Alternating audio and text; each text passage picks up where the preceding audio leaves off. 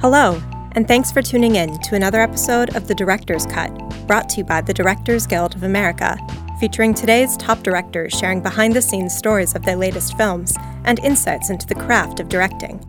Please take a second to subscribe to our show wherever you get your podcasts.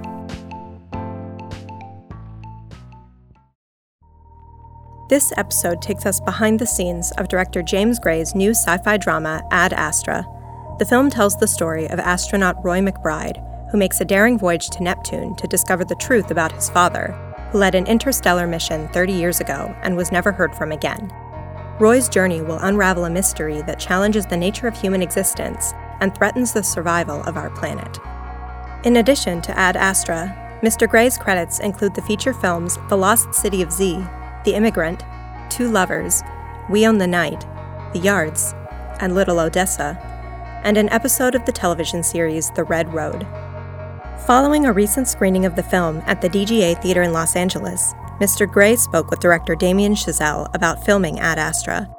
During their conversation, he discusses how hard it is to not rip off Stanley Kubrick, the utter difficulty of shooting with spacesuits, and finding ways in which an expansive journey across the solar system can feel small and intimate.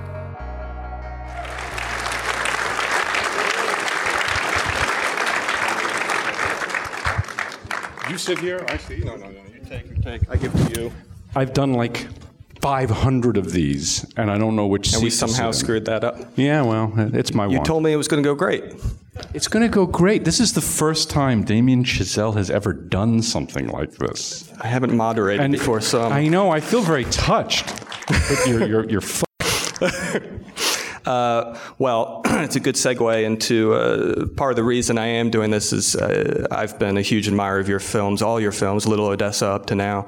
And one thing I guess I always found in especially your early films was this tremendous sense of place, almost this kind of ethnographic, anthropological sort of eye towards the details of a neighborhood in New York or a type of family or something that felt very grounded and steeped in your own experiences, really. And now we started to see a taste of kind of you venturing beyond with Lost City of Z, but in this movie, of course, you go all the way to the outer reaches of the solar system and into the future. And yet it's a vision of the future that still feels incredibly grounded and relatable and believable, down to the Applebee's on the moon, which is one of my favorite details. So I thought we could just start by maybe talking a little bit about how one tackles the future and make it actually feel like something that's as believable as a Brighton Beach neighborhood.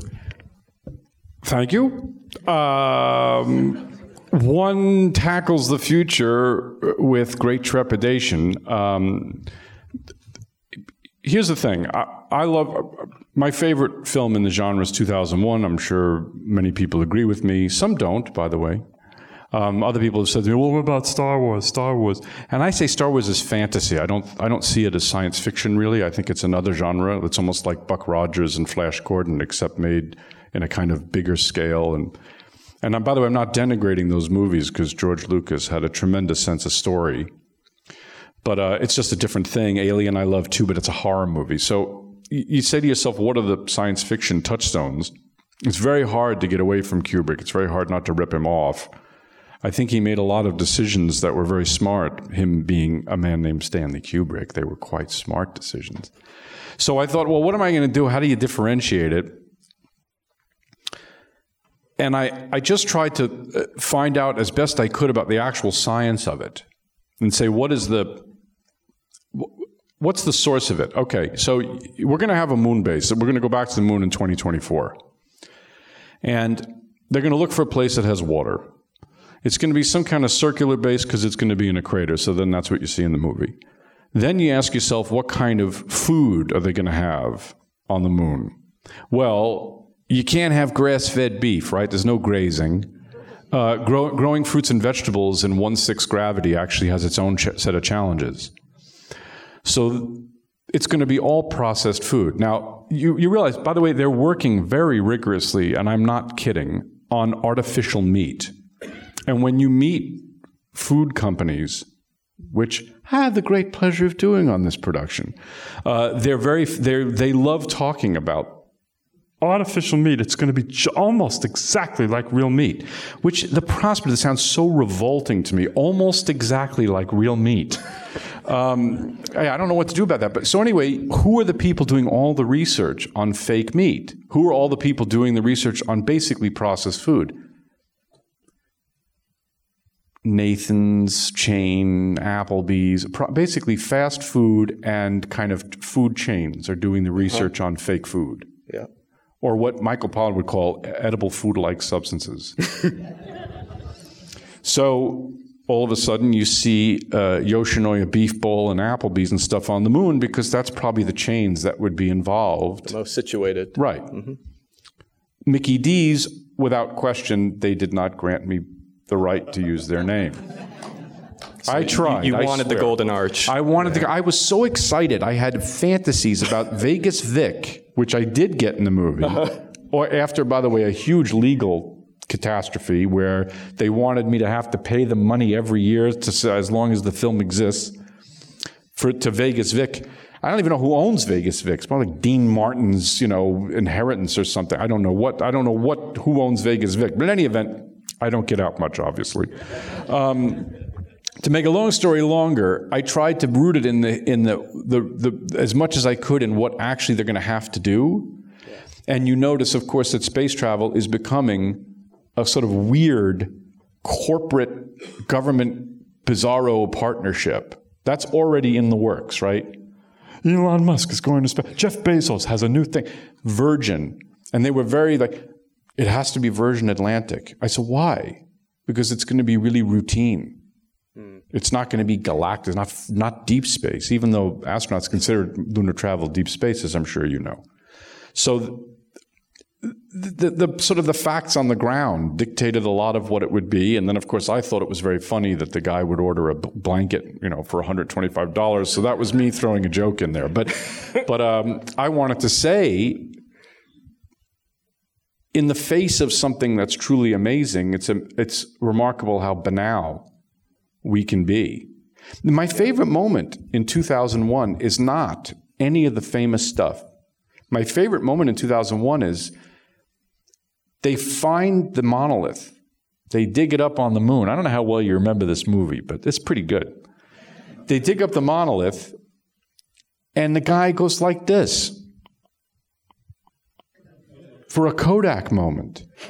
It's unbelievably funny. They're faced with a new vision of God or something. And he's get in for the picture. Well, so to me, that was funny and also weirdly kind of, well, you know what? We're looking out there and it's kind of the same. I mean, it actually does speak exactly, to me at least, to what the movie is about, right? Is this idea of going to space to find ourselves. I mean, that's a sort of phrase that astronauts started using in the 60s when they kind of, especially I think when they realized that maybe there wasn't going to be the immediate future of the moon and space exploration beyond that they thought. And but one thing we knew we had that we hadn't had before was a view back at Earth, a view back at ourselves because of that. Absolutely. So you made a little picture, which I'm a big fan of, First Man. Yeah, clap. It's good. Come on. Give the man some applause for crying out loud. So I see an interview with Armstrong. I want to say this is November of '69. This is the Pete Conrad Alan Bean trip, Apollo 12. And he's being interviewed.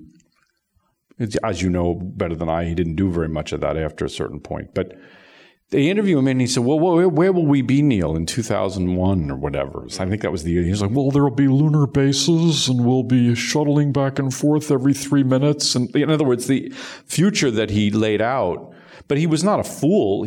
Everything was in technological reach. But as you well know, when the space race finished, when we landed on the moon, the Russians couldn't do it, and we lost interest, and Nixon canceled the program.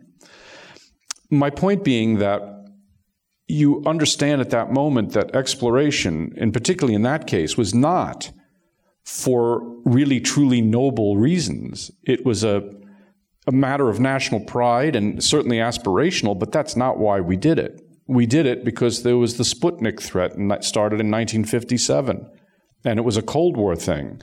Which is very sad to me because as pure science, basic research, I'm totally in favor of it. But when you realize we kind of went to say, Russia, we can do it, you can't. And basically, we did it better than anybody. We did it because we stole better Nazis. I'm not kidding. You know what I'm talking about. There was something called Operation Paperclip, where the Americans kidnapped Nazi rocket scientists who developed the V2. A guy named Wernher von Braun was the head of the program. And we captured them and put them in Huntsville, Alabama, where there was a strange cul-de-sac filled with Nazis.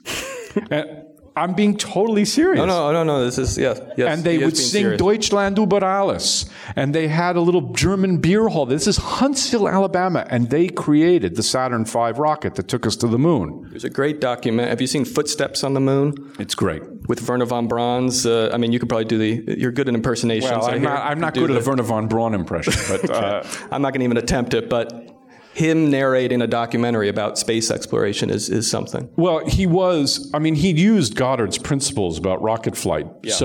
And Goddard was an American from the 1920s, he had developed this. But he was the guy who was behind the V2. The British had been putting out propaganda about how bad the V2 was. And it's not hitting any of its targets. But in fact, it was an incredibly successful thing. And the OSS, the precursor to the CIA, was like, we got to get this guy who did the V2. As soon as the war is over, they kidnapped a whole bunch of them. So even the basis of our Saturn V rocket program was in a kind of weirdly morally bankrupt place because it was designed, and I'm not bad-mouthing the space program, I think it's incredible. I think it's a true, beautiful, amazing thing. But there is a kind of weird underpinning. Well, I think what you're pointing to is to me, is like what makes the space program almost even more incredible is once you kind of can see how it arises from circumstance and compromise. And it's something that I think the movie kind of honors in, again, taking it towards the future. Is this kind of, the whole expedition in this movie, right, is there is this sort of quasi-moral question, not unlike Willard in Apocalypse Now, or Marlowe and in Conrad's Heart of Darkness. But the kind of this sort of mix of grandiose, we are going to further human knowledge ideals, and then a kind of base either survival instinct or, as you're pointed to, kind of even crasser instinct. Well, the whole thing there is, even in 2001. Or E.T., or Close Encounters, or any other film in the genre, a lot of times they're offering you an idea of false gods. Now, they're doing it brilliantly. Spielberg beats the trap because his movies are pitched like a fable. You don't watch E.T. and say, I want a detailed anthropological examination of what it means to be an alien. You're watching it because the kid's lonely, he wants a friend. It's basically a metaphor. The kid's suffering from the pains of his parents' divorce. And so the movie gets away with it brilliantly.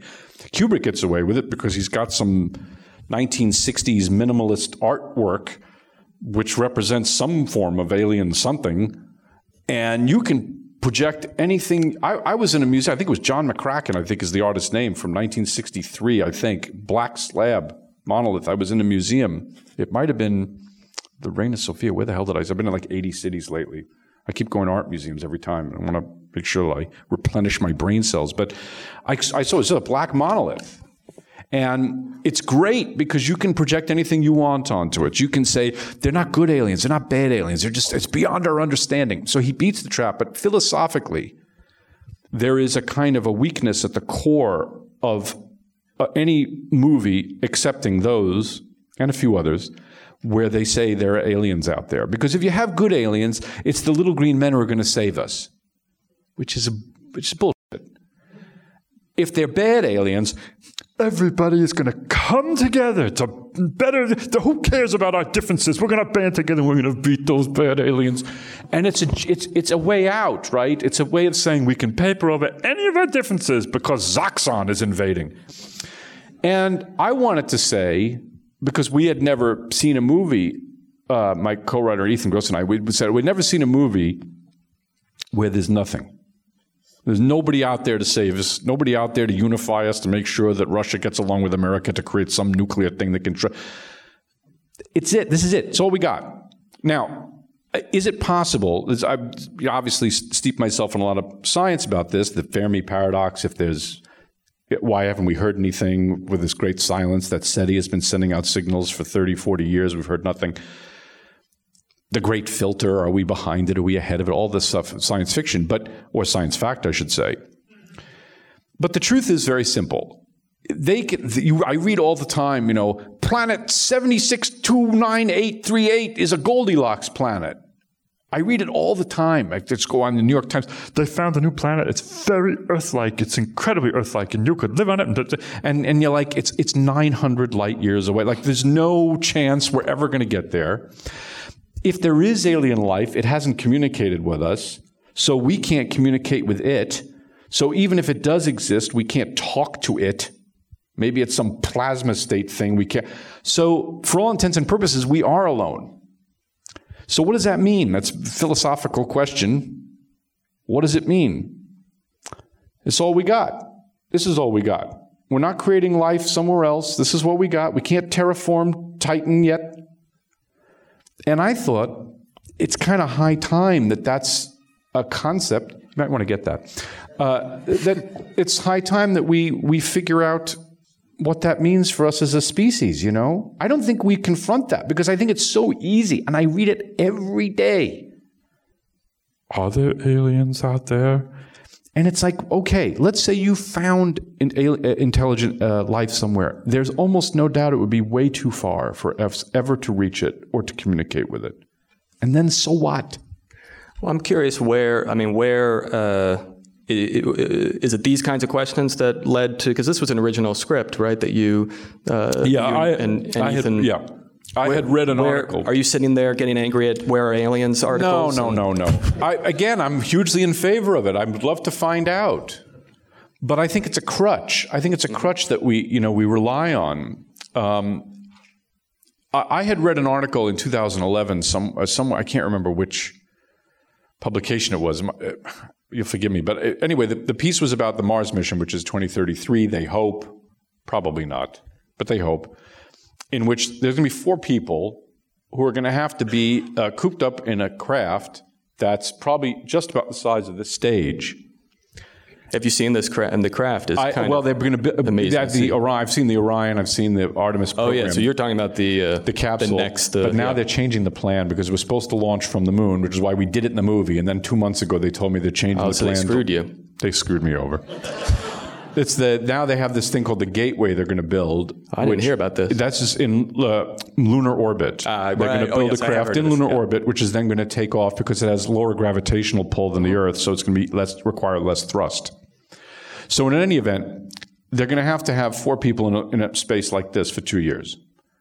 So they're looking for people with, frankly, signs of schizoid personality disorder, mild Asperger's, people who are not reliant on others for social interaction because they would all drive each other nuts after 2 years. So I thought, well, that's interesting. You're going to have the first people to walk on another planet, and they're going to be obviously totally ill-equipped to discuss anything philosophically, metaphysically. Like, it's going to be like 96.7 cubic liters of oxygen left in the 7th cylinder. You know what I mean? So the irony being, you need those people to do it. I mean, Armstrong, who is, as you know, was a remarkable guy. The first thing he says out of the quarantine in his press conference with Aldrin and Collins, he's like, everybody else deserves credit. And the thruster had 6.9 liters of, which I thought your movie conveyed brilliantly well. He was great, but he was not a poet. And the world kind of wanted a poet. Now, the poet would have aborted. The poet wouldn't have flown over the crater and landed with 7 seconds of fuel or whatever it was, right? So we needed him. But you got him, right? And then and people were dying for it. What does it mean, Armstrong? You were on another celestial body. You saw the Earth from a vantage point for the first time that no other human ever has. But one thing, I mean, not to digress, because I do want to get, but the sort of non-poet thing, because obviously it's true, and yet you hear those, some of the people who walked on the moon talk, and there is this kind of, suddenly people who you'd think had no poetic bone in their body suddenly are spouting, and it's something that Roy in this movie, it's one thing I loved about the voiceover and how you kind of, how you write that there's an effortless poetry to it that does not feel, it feels to me genuine to the poetry of astronauts. It's not the poetry of someone who's studied Wordsworth forever and is it's someone who just is looking at things that we tend to take for granted and the poetry that arises. You're quite right about that with the Apollo astronauts. I don't know if you guys have ever seen this documentary, and if you haven't, it's great, called For All Mankind. It was made in 1989. It was the 16-millimeter footage. I heard you screened that for... We did. I'm sure you guys did too. I mean, you can't escape it. It's the great... But did you screen it for crew? We did. We screened it for everybody. Yeah. But the thing that's amazing, because you're right, there's a lot of erudition that comes in a way that you don't expect from Eugene Cernan and Harrison Schmitt and all those guys, all those white male guys from the middle of the country. And I say that mostly Ohio. Yeah. What's that? Yeah. All from Ohio, all went to Purdue. And that's actually a problem, and not only for politically correct reasons, although I do believe in that as well. It's wrong simply because you have only one voice in that documentary. You're looking up at the moon, you're on the moon and you see the Earth, and they're all talking the same way.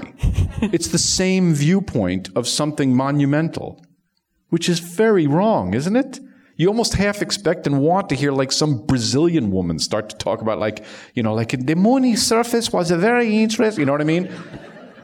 Anyway, the point being, you're right, they get a little poetic, but that was always in retrospect. Yes. In other words, when they interviewed Cernan, it was much later. It was 15 years after he'd walked on the moon.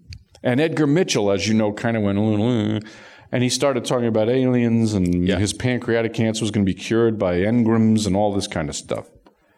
And Charlie Duke became a born-again Christian minister. They definitely had life-changing effects.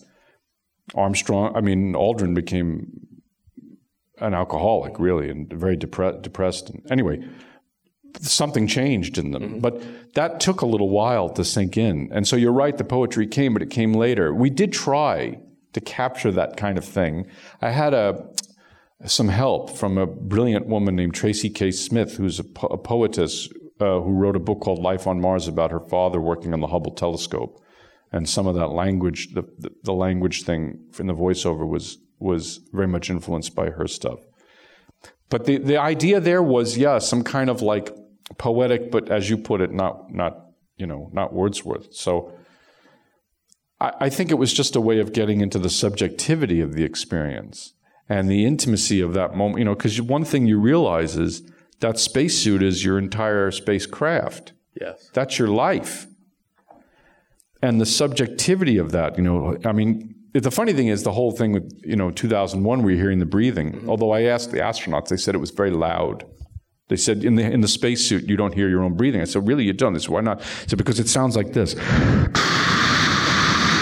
It's like standing next to a very large air conditioning unit. Well, you had, I was told that you didn't, the normal practice these days in a lot of space movies is to CG the basically the bubbles, the helmets, for obvious reasons. It's you avoid a lot of things on set, like having to have the spacesuits basically be many spacecrafts with cooling tubes and breathing tubes and everything. But I heard you went the practical route on that and a lot of other aspects in the movie, and that's schmuck. It's a nightmare. I can tell you. Schmuck. But you get the fog and you get this beauty out of it.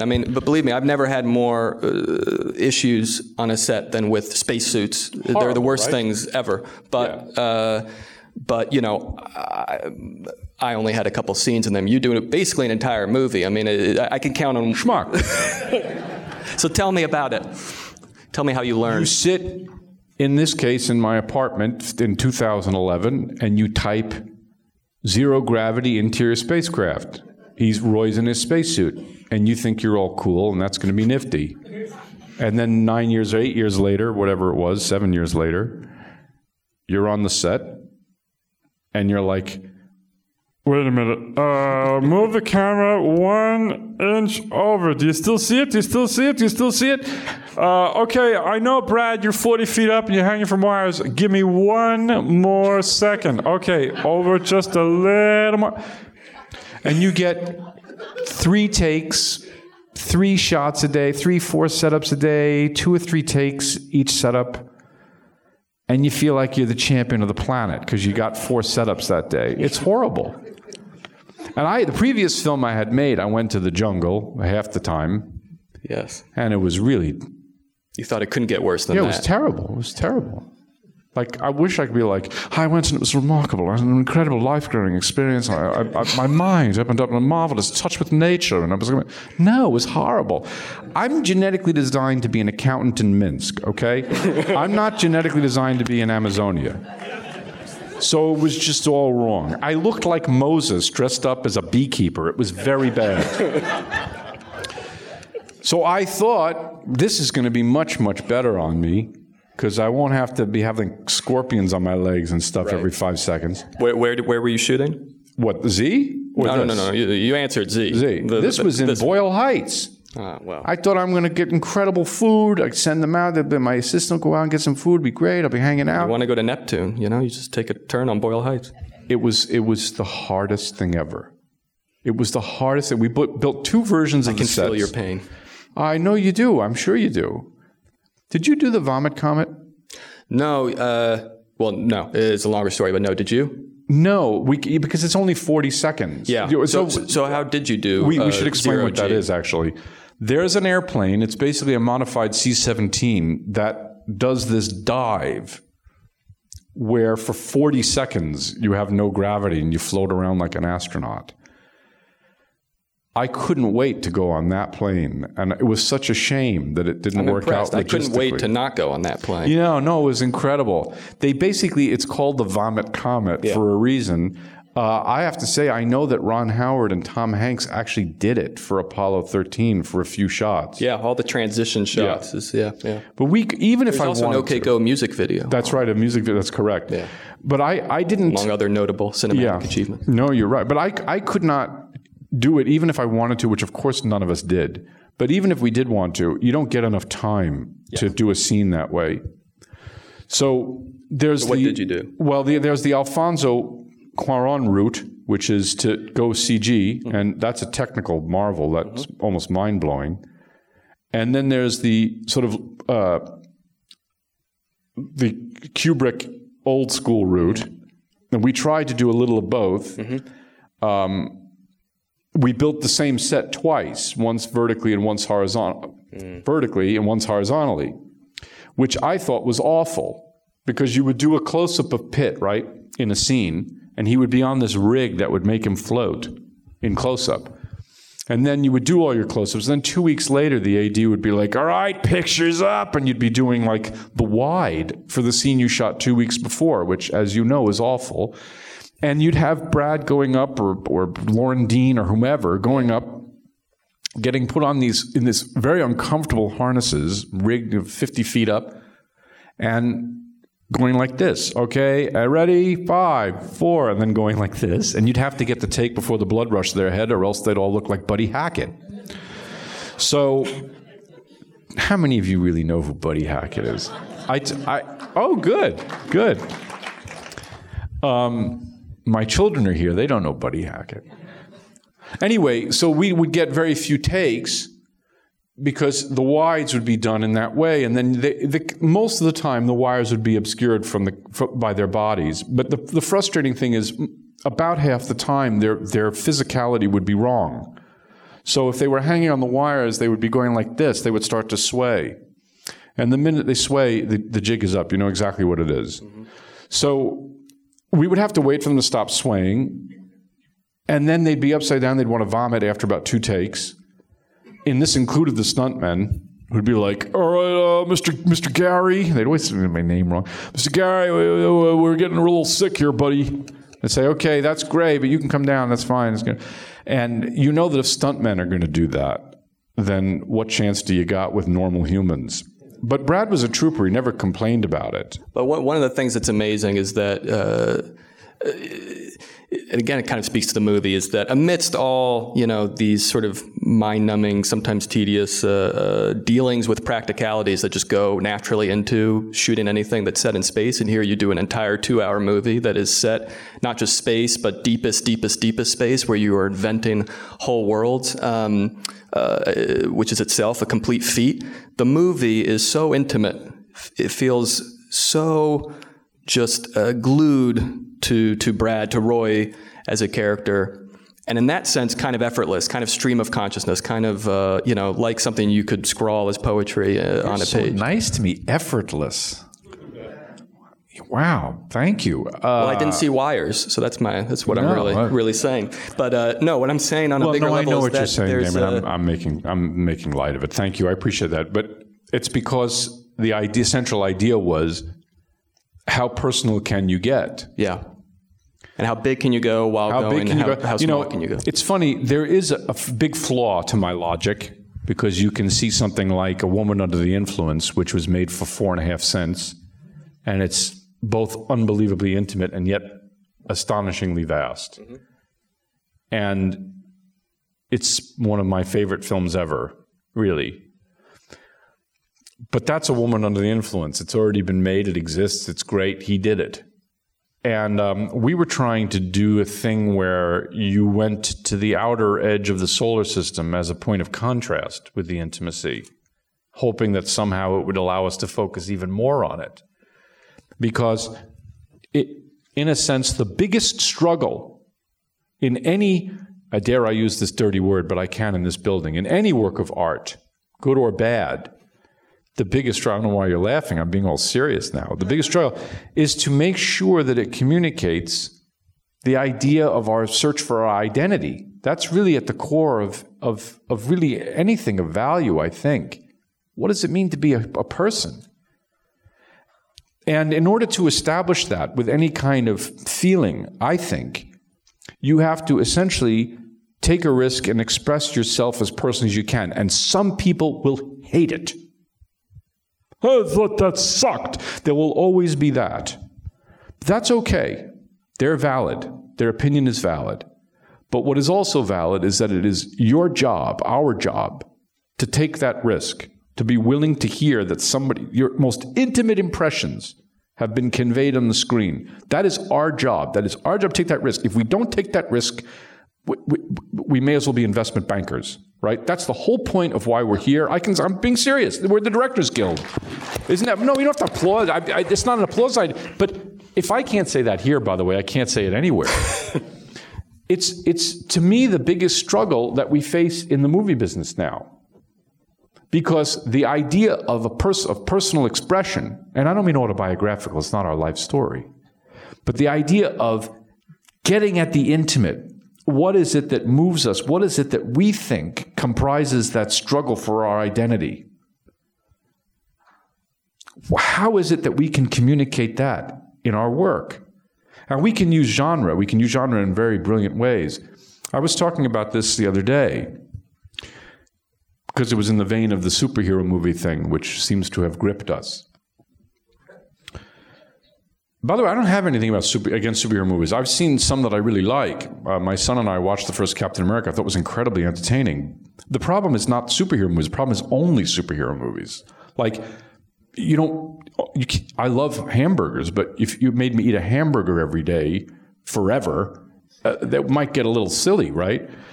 But I was talking about Batman Returns, Tim Burton's second Batman. And he does get at something in Michelle Pfeiffer's character, which is something very personal.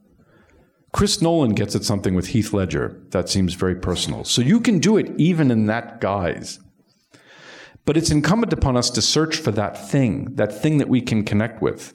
And I was very interested in telling a story about abandonment, about a father abandoning the son. And we had, in essence, started out by trying to do the Odyssey from Telemachus' point of view. With a little bit of pretension here, I'm sorry. But it ends very differently now, obviously. But, Odysseus goes off for 20 years. What does it mean for Telemachus? Poor Telemachus. It's not called the Telemachus. He was a little ignored. But we thought that was an interesting kind of mythic basis for a story, the story of Telemachus. You notice there's a character named Helen in it. Anyway, but in myth, history and myth always begin in the microcosm of the personal. That's where it starts. So I was anxious to tell something that was expressive about this idea of the father abandoning the son and what that means for the son and what that means for the son's identity, the son's sense of himself, how he could maybe transcend that by the end, or maybe not. I think he can. I think he does. But to me, that was the core of what the movie really was about. Now, it's set in space simply because to make the point that true terra incognita is the landscape of our soul, sometimes you have to go out there because people want to do the opposite than to look inside. Does this make any sense? I don't know. Yes. It does. Okay. It's as beautifully put as it is in the film. But here's the thing, Damien. I know you know this. The entire core of being a movie director, if we're lucky enough to do this on any scale at all, is it's incumbent on us, I think, to do the deep dive, to do the work. Because in the end, it's about the extension of our sympathies. It's our religion. I'm not a religious person because my religion is the cinema. It's how I think that it makes me feel more connected to the species. I see a glint in Claudette Colbert's eye, and it happened one night, and I connect with it as a work of magic. That's my religion. I understand her emotion in that moment. That makes me feel connected. It's beautiful. So if you're trying to do something in a personal realm, it's incumbent upon you to get as intimate as you can. You know, the painter Edward Hopper, somebody said, you paint loneliness. He said, no. He said, my only aim in painting is the most exact transcription possible of my most intimate impressions. And it seems to me that that's our job, really, to try and express that. So you go to the edge of the solar system only as a point of contrast to get as small as you can, if that makes sense. 100%. It's basically you doing with cinema what those old astronauts said was maybe the entire purpose of space exploration itself. And I think I can speak on behalf of everyone here that it means a lot that you're actually taking those kind of stabs, especially in today's age where movies of this magnitude and this kind of ambition feel like they're fewer and farther between. Thank you for doing it. You're welcome. And keeping hope alive.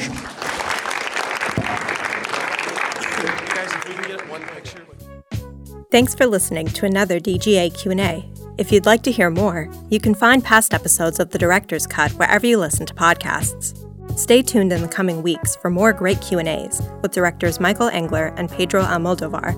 And be sure to subscribe, rate, and review us. We'd love to hear your feedback, and you can help fellow cinephiles find the show. Thanks again for listening, and we'll see you next time. This podcast is produced by the Directors Guild of America. Music is by Dan Wally.